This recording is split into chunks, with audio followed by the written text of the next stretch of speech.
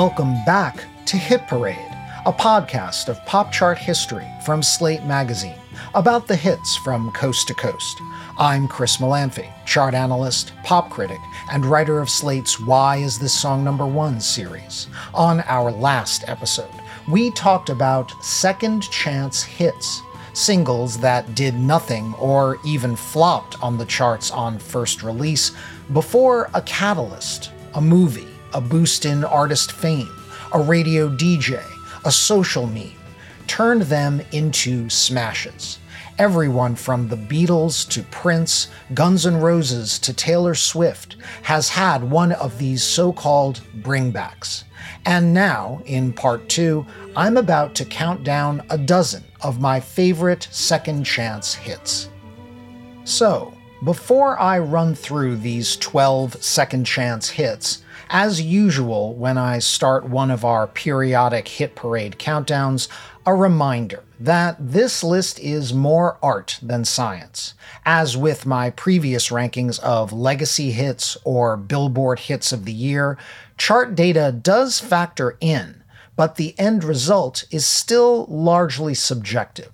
Also, I'm not including on this countdown any second chance hit we've already discussed in depth on prior Hit Parade episodes, even though these songs would totally qualify. These are hits like UB40's Red Red Wine, the subject of our pilot episode of Hit Parade.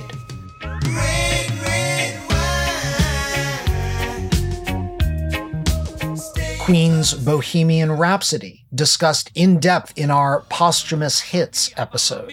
Mamma mia, let me go. Beelzebub has a devil put aside for me, for me, for me. And Kate Bush's Running Up That Hill, the touchstone for our TV Tunes episode.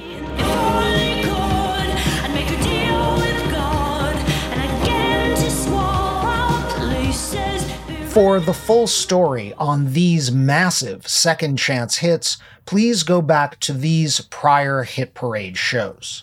Finally, one thing that makes second chance hits hard to compare is not all of them were issued the first time as actual standalone singles. Many started out as album cuts. So, in general, in this ranking, songs that were issued as 45s and actually flopped on the Hot 100 the first time rank a bit higher than those that didn't begin their life as singles. In fact, that's the case with the song I've placed at number 12 on my countdown. It was an album cut before it was a hit. Actually, it was 2 album cuts. But this story is just too good not to include. To talk about forever, but used to be's don't count anymore. In 1978, when Gary Guthrie was the program director for Louisville pop radio station WAKY, he noticed something uncanny. 2 70s superstars, Neil Diamond and Barbra Streisand, had each recorded a version of the song You Don't Bring Me Flowers and issued them on their own separate LPs about 6 months apart. You'd think I could learn how to tell you goodbye, 'cause you don't bring me flowers. But Flowers, a lament for a fading romance that Neil Diamond himself co-wrote, wasn't issued as a single by him or by Barbra Streisand. So Guthrie created his own. We asked Gary to send us a copy of his edited tape to play here on American Top 40. So now, at number 1, in place of the hit single, let's hear the fake duet that made it happen. Guthrie spliced together Diamond's and Streisand's separate recordings of You Don't Bring Me Flowers. They had similar arrangements and were even sung in the same key. He combined them into a single duet. Given the primitive technology of the day, there were no computers, no Pro Tools. The ease with which these recordings blended was remarkable. don't bring me flowers anymore. Guthrie tried out his makeshift duet on the air, and WAKY was inundated with requests for the Phantom single. After the duet spread to other radio stations, word got back to Diamond and Streisand themselves. They went into a studio together and re-recorded Flowers as an actual nose-to-nose duet. When it's good for you, babe, and you're feeling alright. The result, a #1 on Billboard's Hot 100 in December 1978. A DJ's activism had turned 2 deep cuts into a single smash second chance hit.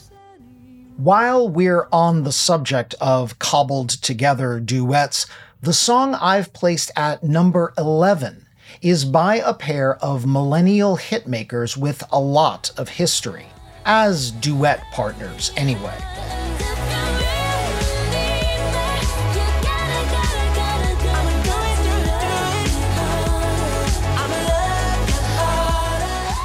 Abel Tesfaye, better known as the singer The Weeknd, and Ariana Grande have sung together several times over the last decade.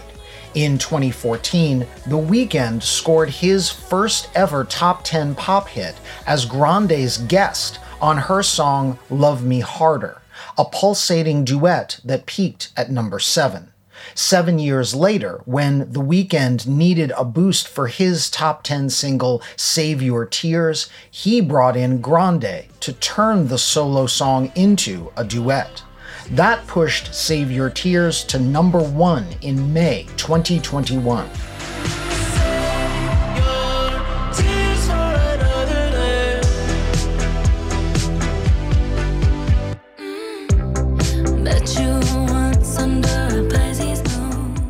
In a way, that already made Save Your Tears a kind of ersatz second chance hit, but not really a bring-back hit. The single had never gone away while Abel was remixing it as a duet. The real second chance hit by The Weeknd happened just this year, in 2023, with a song that originally dropped in 2016. But tonight I'm gonna let you know. Let me tell the truth. Baby, let me tell the truth. Yeah. You know. Die For You charted briefly in 2016 as an unpromoted album cut from The Weeknd's Starboy LP. It only reached number 43. 5 years later, Die For You saw an increase in consumption after it went viral on TikTok as the subject of a series of glow-up videos, showing off the video maker's most smoldering looks.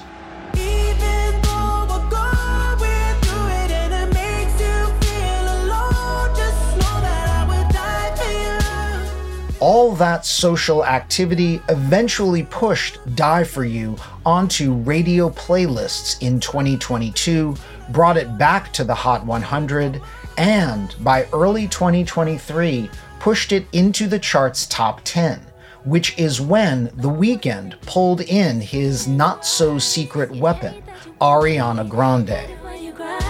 It ain't working 'cause you're perfect and I know you deserve it. I can't walk away.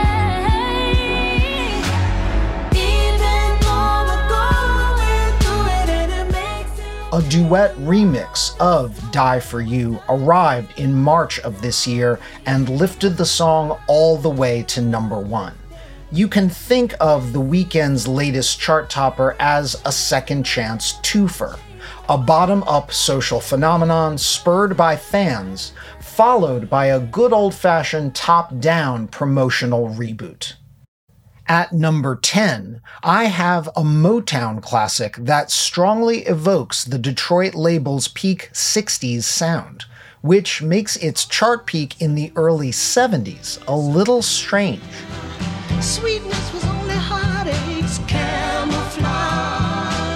The love I saw in you was just a mirage.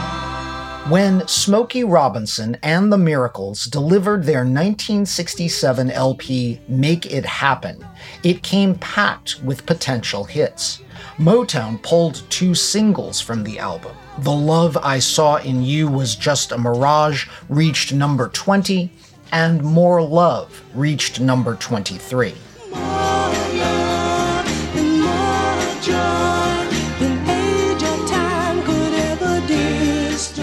But the song that would turn out to be the most iconic was buried at the end of side 2, and it was co-written by a teenager, young Motown hitmaker Stevie Wonder, who in 1967 was scoring big hits of his own. Don't you know I was made to love from a world all around her? Yeah, hey, hey, hey. Wonder and his Motown co-writer Hank Cosby passed this song to Smokey Robinson to complete the lyrics, and the Miracles recorded it. With its circus-like melody, the group figured it would just be an interesting album closer. The song, The Tears of a Clown.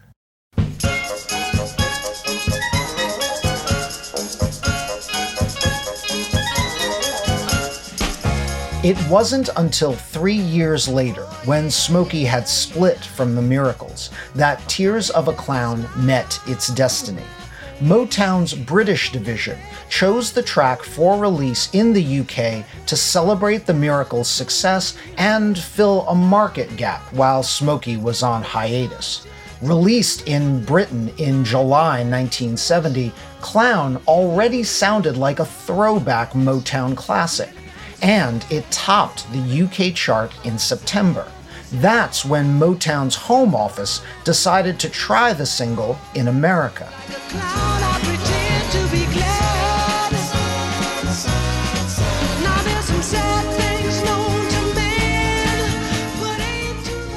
Entering the Hot 100 in October 1970, The Tears of a Clown reached number 1 by December. It was the Miracles' first ever number 1 pop hit, and the only one fronted by Smokey Robinson, who, ironically, had already left the group. A promotional reboot second chance hit had only affirmed Smokey's status as a Motown legend, and helped ensure the label's continued relevance into the 70s and beyond.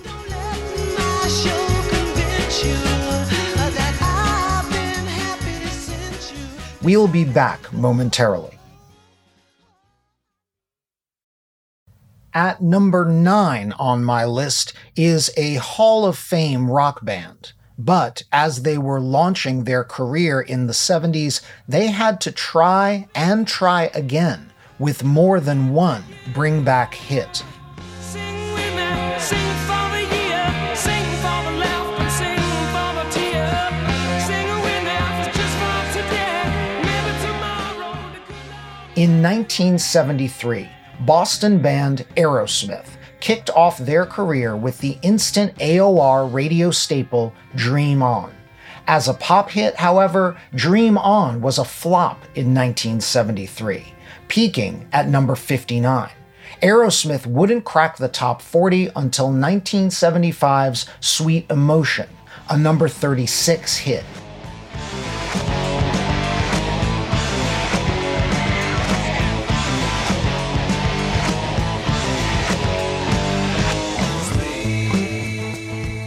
Building off the momentum of that hit, Aerosmith picked another track from their Toys in the Attic LP as a follow-up single, the boogie rock proto-rap jam Walk This Way.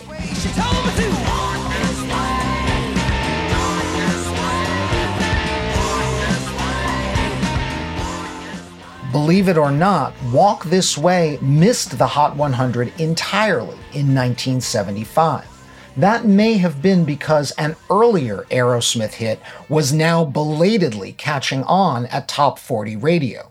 Dream On had re-entered the Hot 100 in early 76 and climbed all the way to number 6. It was Aerosmith's first top 10 hit and their first second chance hit. Dream on, dream on, dream on.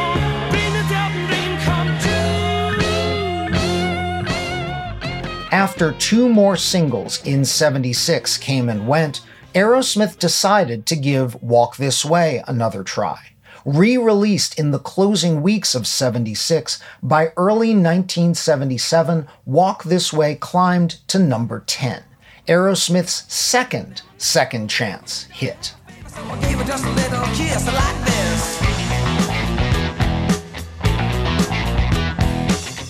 It was also the last time Aerosmith would crack the top 10 for nearly a decade. Famously, in 1986, as we chronicled in our Def Jams edition of Hit Parade, Walk This Way was remade by rap trio Run DMC, featuring Steven Tyler and Joe Perry of Aerosmith. That became the highest charting version of Walk This Way, peaking at number 4 in September '86.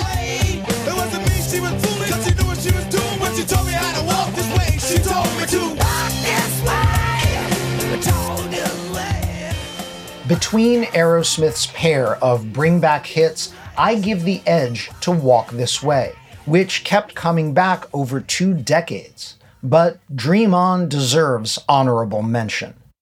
Shifting back in time to the '60s, number 8 on my second chance hits list is an unlikely standard by a jazz legend. Actually, you could say all his '60s hits were flukes. Have you back where you belong. You lookin' swell, darling. I can tell, darling. As we've noted in a couple of prior Hit Parade episodes, American icon Louis Armstrong was an unlikely hitmaker in 1964 when he ejected the Beatles from number 1 at the height of Beatlemania. His cover of the Broadway show tune Hello Dolly made him a chart topper at age 62. Dolly, never go away again.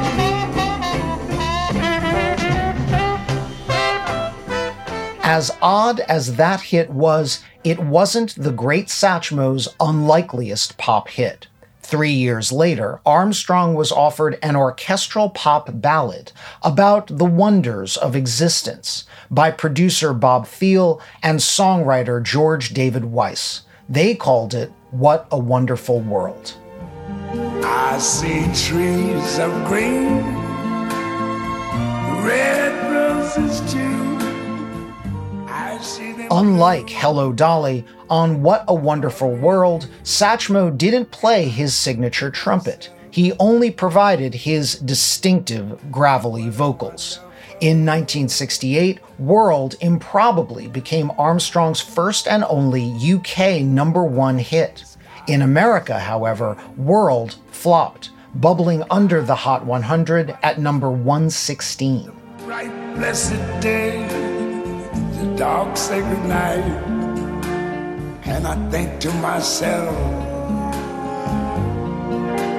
what a wonderful world. The unlikeliest turn came 2 decades later, more than 16 years after Armstrong's death, when the song was revived by the 1987 Robin Williams military comedy film Good Morning Vietnam. What's going on right now to a couple of guys on the road to Nat Trang. You know what I'm talking about. Hey, Mr. O'Malley, you know, the Irish Dolby twins. They're out there. Special song going out to you right now. I see trees of green. Reissued as a single in 1988 in the wake of the movie's success, Armstrong's What a Wonderful World entered the Hot 100 for the first time and climbed into the top 40, peaking at number 32. The song's second run established World as a modern-day standard. And I think to myself, what a wonderful world. Satchmo's posthumous hit got its second chance thanks to a movie. So did the song I've got at number 7 on my list. But the gap between its 2 chances was much shorter and livelier.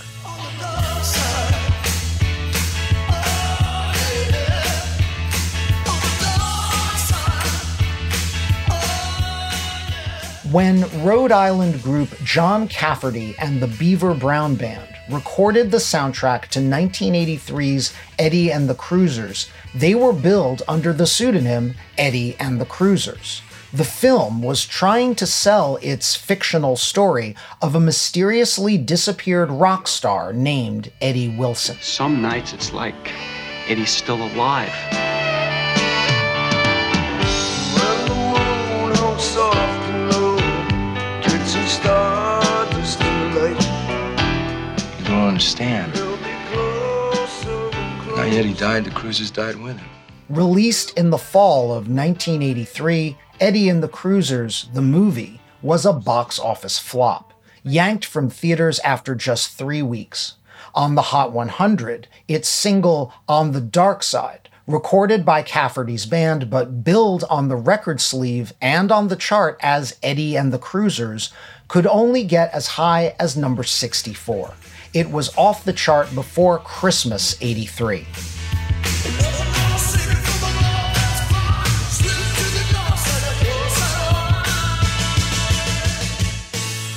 Two things happened in 1984 that changed the trajectory of both the song and the Beaver Brown Band.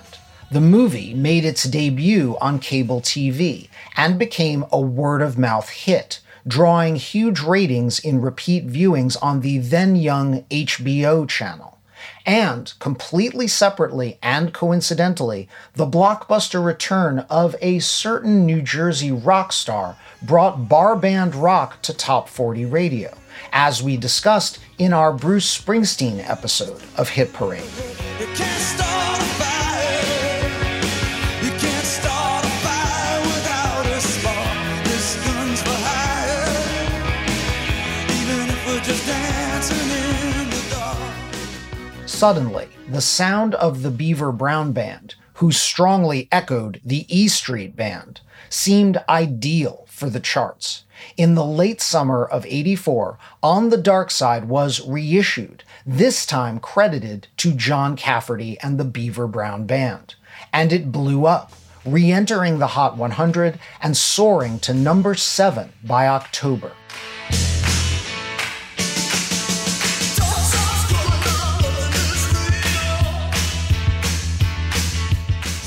The Eddie and the Cruisers soundtrack cracked the top 10 and went triple platinum. Cafferty and band actually scored 2 second-chance hits from the LP.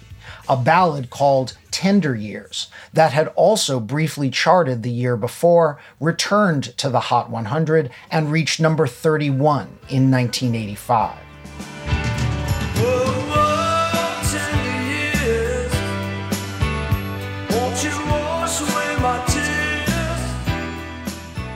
In the John Cafferty, Eddie and the Cruisers story, you could see the gears of the industry turning.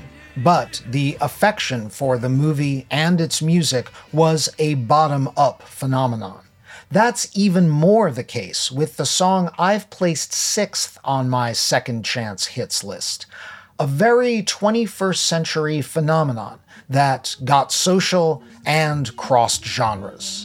Deep down, when I face it, all I want is you. All I want is you. At the turn of the 2010s, Miguel Jontel Pimentel, who records as just Miguel, became a black radio and R&B chart phenomenon. The title track of Miguel's All I Want Is You album cracked the top 10 on Billboard's R&B chart, and the next single was even bigger. Even when we're down to the wire, babe. Even when it's do or die. We can do it, baby, simple and plain. 'Cause this love is a sure thing. Sure Thing topped the R&B chart in May 2011. It also crossed over to the pop charts briefly, reaching number 36 at the time. Miguel spent the rest of the 10s scoring big R&B hits and medium-sized pop hits, such as 2012's superlative Adorn.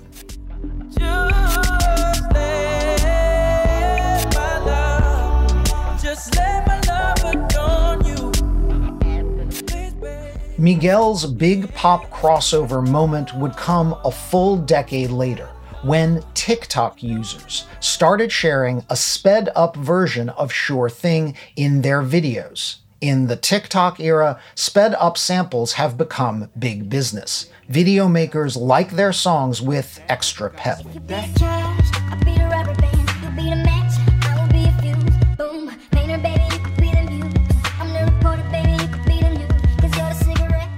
As with The Weeknd's Die For You, Sure Thing made a Hot 100 return in 2022, and, here's the unusual part, became a pop radio smash.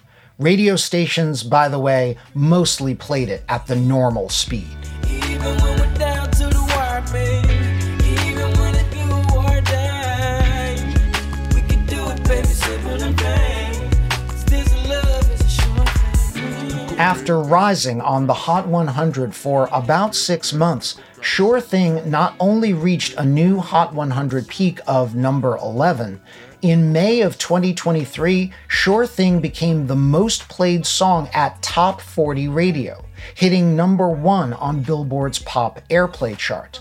Not unlike Layla crossing from rock listeners to pop fans in 1972, in 2023, Miguel's Second Chance hit crossed him over with a whole new audience.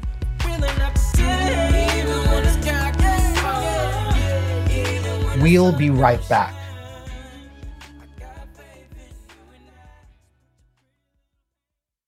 Heading into the top 5 of my countdown, I've got a unique case of a successful old hit that turned into 2 newer, slightly less successful hits. And yet the song became arguably more iconic. Confused? Maybe you've just seen a ghost. First, we've got to go back before the era of rock and roll. Oh, my love, my darling, I've hungered for your touch a long, lonely time. This is actor Todd Duncan in the 1955 movie Unchained, a prison drama that introduced the world to the song Unchained Melody. By the way, that's why this majestic ballad has that odd title. Unchained Melody went through several incarnations over the next decade. A version by band leader Les Baxter hit number 1 in 1955.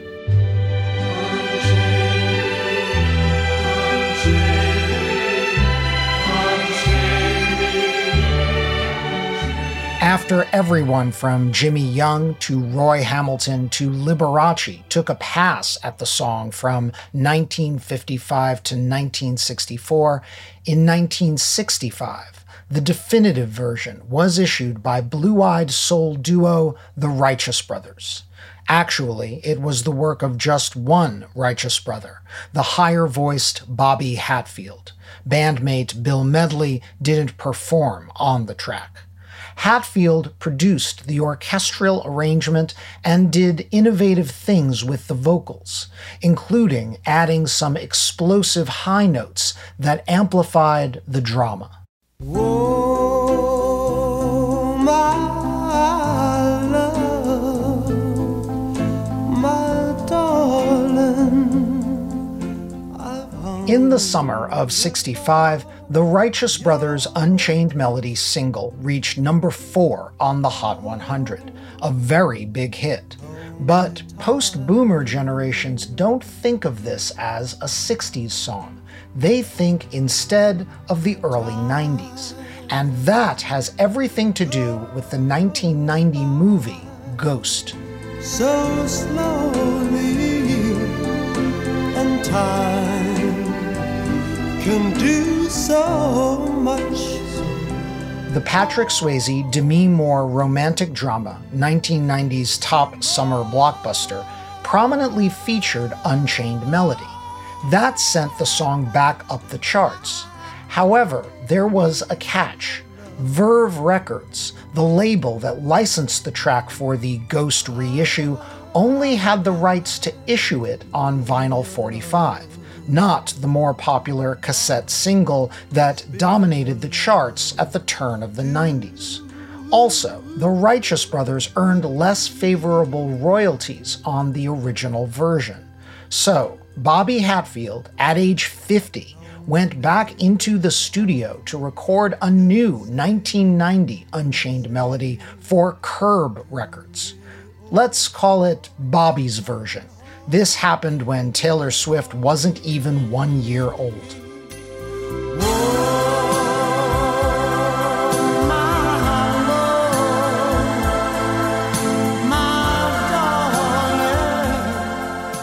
By the fall of 1990, the Righteous Brothers were competing against themselves on the charts. The Verve single on vinyl, fueled mostly by radio airplay, reached number 13 in its second chart run.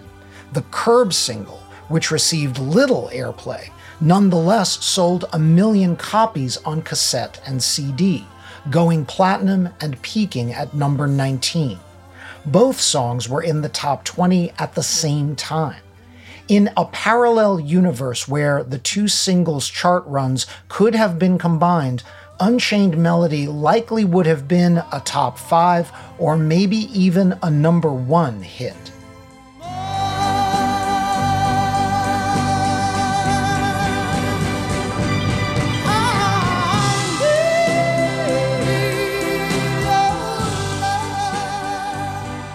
No second chance hit is quite like the Righteous Brothers' Unchained Melody.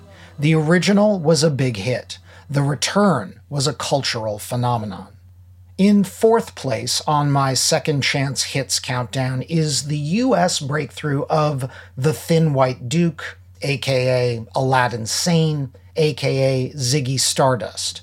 Legendary as David Bowie was, it took several years to break him among young Americans. Ground control to Major Tom. Take your protein pills and put your helmet on. This is the original studio recording of Space Oddity, Bowie's psychedelic folk rocker about a lost astronaut dubbed Major Tom. The song had potential, but after signing a new record deal, Bowie felt he needed to re-record it, which he did later in '69. Check ignition and may God's love be with you.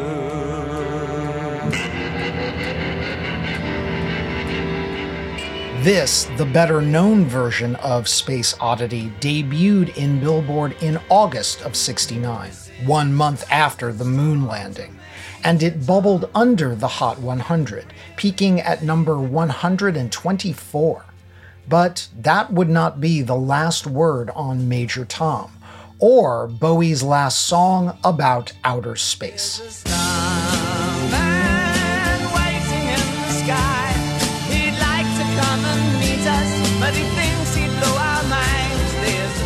After David Bowie broke on the album chart in 1972 with LPs like Hunky Dory and The Rise and Fall of Ziggy Stardust and the Spiders from Mars, RCA Records, Bowie's American label, decided to re-promote his 1969 album under the title Space Oddity. With new post-Ziggy Stardust imagery and even a new video of Bowie miming the song in glam makeup. They reissued Space Oddity, the song, on 45 and pushed it to American Top 40 radio. This is Major Tom to ground control. I'm stepping through the door, and I'm floating in a most peculiar way. In early 1973, 4 years after it had been recorded, Space Oddity finally made the Hot 100, peaking at number 15. It solidified David Bowie's alien persona and defined him in the public imagination. The reboot of Space Oddity did so well, a year later, RCA reissued Bowie's equally definitive single, Changes, and they got it just outside the American Top 40. Turn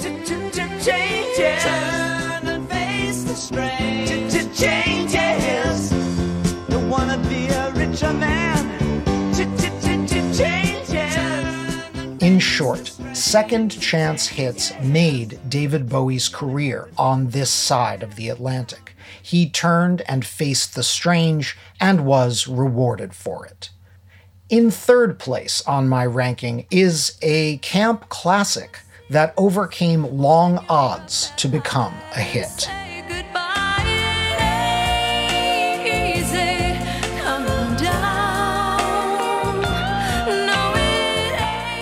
Easy listening pop and soul singer Charlene Marilyn D'Angelo, later Charlene Duncan, and finally just Charlene, released her Motown debut album in 1976.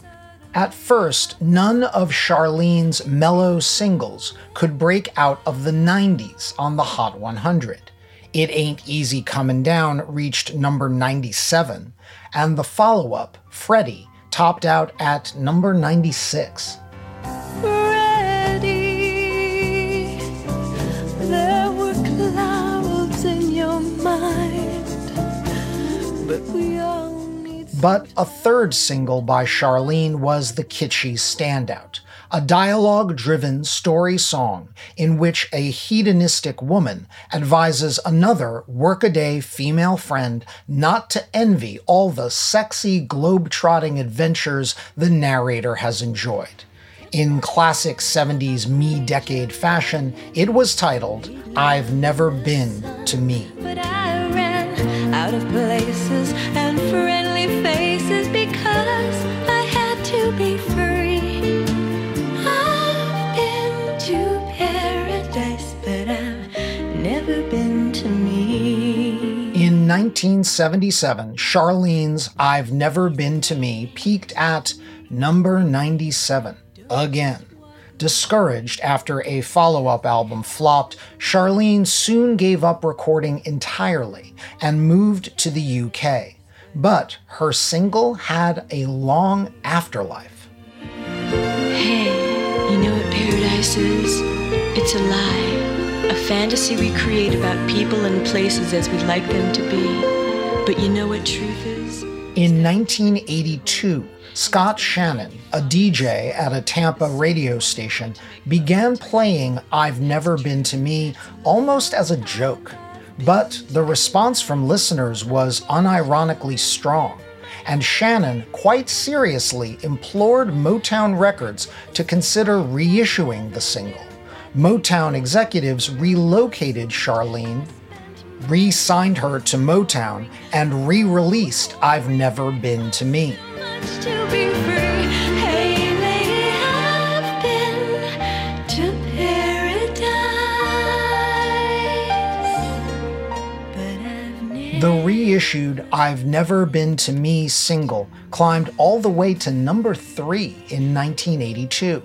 Listeners regarded the song as an earnest farewell to the excesses of the 70s. Charlene lasted long enough on her second go-round with Motown to record a duet with Stevie Wonder. It made the R&B chart. Used to be a knight in shining armor. Didn't have to own a shiny car. And more than a decade later, I've Never Been to Me fulfilled its destiny as a drag anthem by soundtracking the opening scene of The Adventures of Priscilla, Queen of the Desert.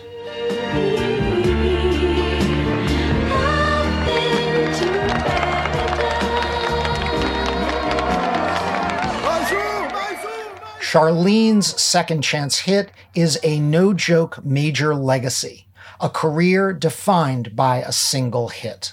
In second place on my list is a future Rock and Roll Hall of Fame group's most beloved song, but it had to find its moment.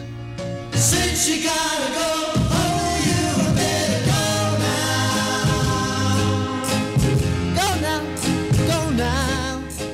Birmingham-based UK band The Moody Blues broke during the early years of the British invasion, with the top 10 hit Go Now. That beat combo style single gave little indication of the Moody's future sound. Half of the band members turned over in the mid-60s, including new vocalist Justin Hayward and bassist John Lodge. In 1967, with the group suffering a lack of hits, the band's label invited them to try recording a classical rock hybrid album that would serve for the label as a showcase for stereophonic sound. The Moody's took them up on this offer and produced an original song cycle that they titled Days of Future Past.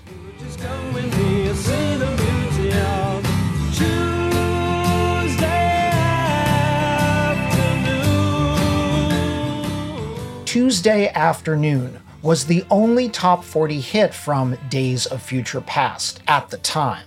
It was a number 24 hit in 1968.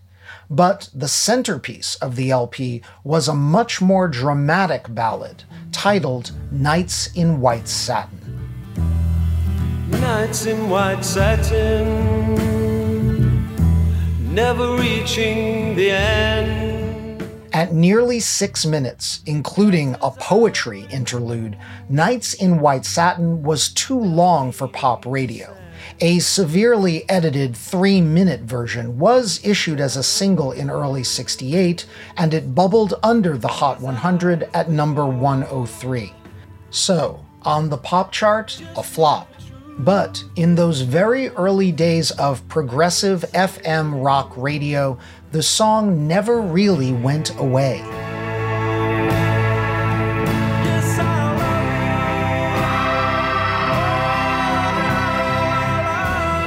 In 1972, after years as a rock radio cut, a more judicious 4.5-minute edit of Nights in White Satin was issued by Decca Records.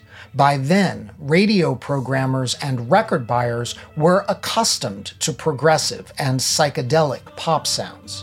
White Satin blew up on Top 40 radio, scaling the Hot 100 and reaching number 2 in November '72. Thoughts they cannot defend. Just what you want to. You might say the Moody Blues made a career out of their second chance hit.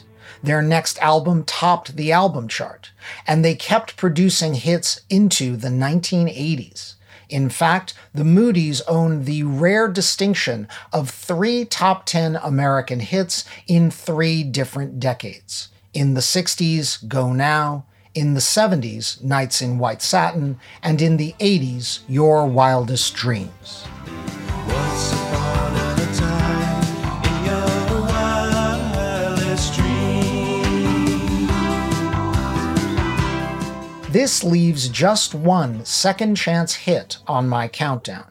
You might guess it's a holiday record, and you would be correct. But maybe not the Christmas hit you're thinking of.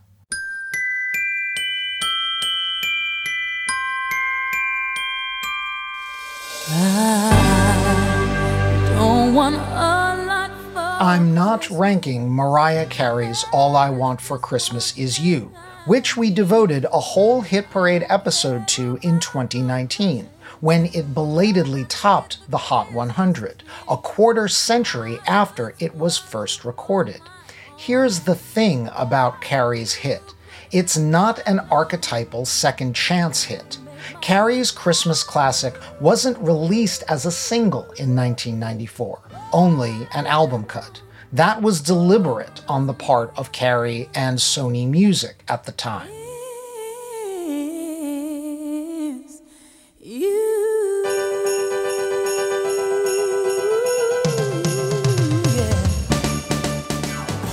That's why All I Want for Christmas Is You didn't chart back then. It wasn't eligible for the Hot 100 in 1994. And really, the story here is one of Billboard metrics catching up with Carey's song. It really was always popular. No, the holiday standard I consider the ultimate second chance hit was a song recorded and released as a single in 1958. It didn't chart until 1960, at a just okay number 14. It lived in the background of a legendary career for 6 decades. It was revived in the streaming era and returned to the Hot 100 every Christmas starting in 2013, each year a little stronger. And this week, in 2023, after 4 years of peaking at number 2 behind Mariah Carey's holiday hit, it's finally the number 1 song in America.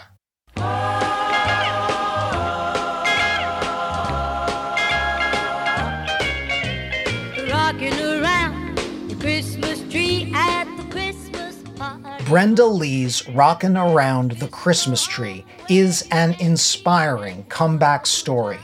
As we chronicled in 2021 on our Chestnut Roasters episode of Hit Parade, Tree was recorded when the former Brenda Mae Tarpley was only 13 years old, and it cracked the top 40 after she became a teen idol in 1960. Because holiday music didn't chart well in those days, Christmas Tree couldn't crack the top 10, not even at the height of Lee's fame. Party rocking around the Christmas tree, have a happy holiday. Everyone dancing merrily in the new old-fashioned way. Look at her now. After a decade of steadily growing streams, and with a little help from a new 2023 music video in which the still rockin' 78-year-old Brenda lip syncs to her 13-year-old vocals, Rockin' Around the Christmas Tree has topped the Hot 100. It sets all sorts of chart records in the process. The longest climb to number 1 in chart history at 65 years. Lee, the oldest chart topper ever at 78 years old, surpassing Louis Armstrong's 62 when he led with Hello Dolly. And the longest gap between number 1 hits, 63 years between Christmas Tree and Lee's previous number 1 in 1960, I Want to Be Wanted. Watching lovers passing by, I wanna be wanted. 2 years ago on Hit Parade, I bemoaned the fact that Brenda Lee's legendary career had been reduced to just one Christmas song. However, I openly wished that Lee could borrow a turn at number 1 from Mariah Carey, if only to validate the breadth of Lee's career.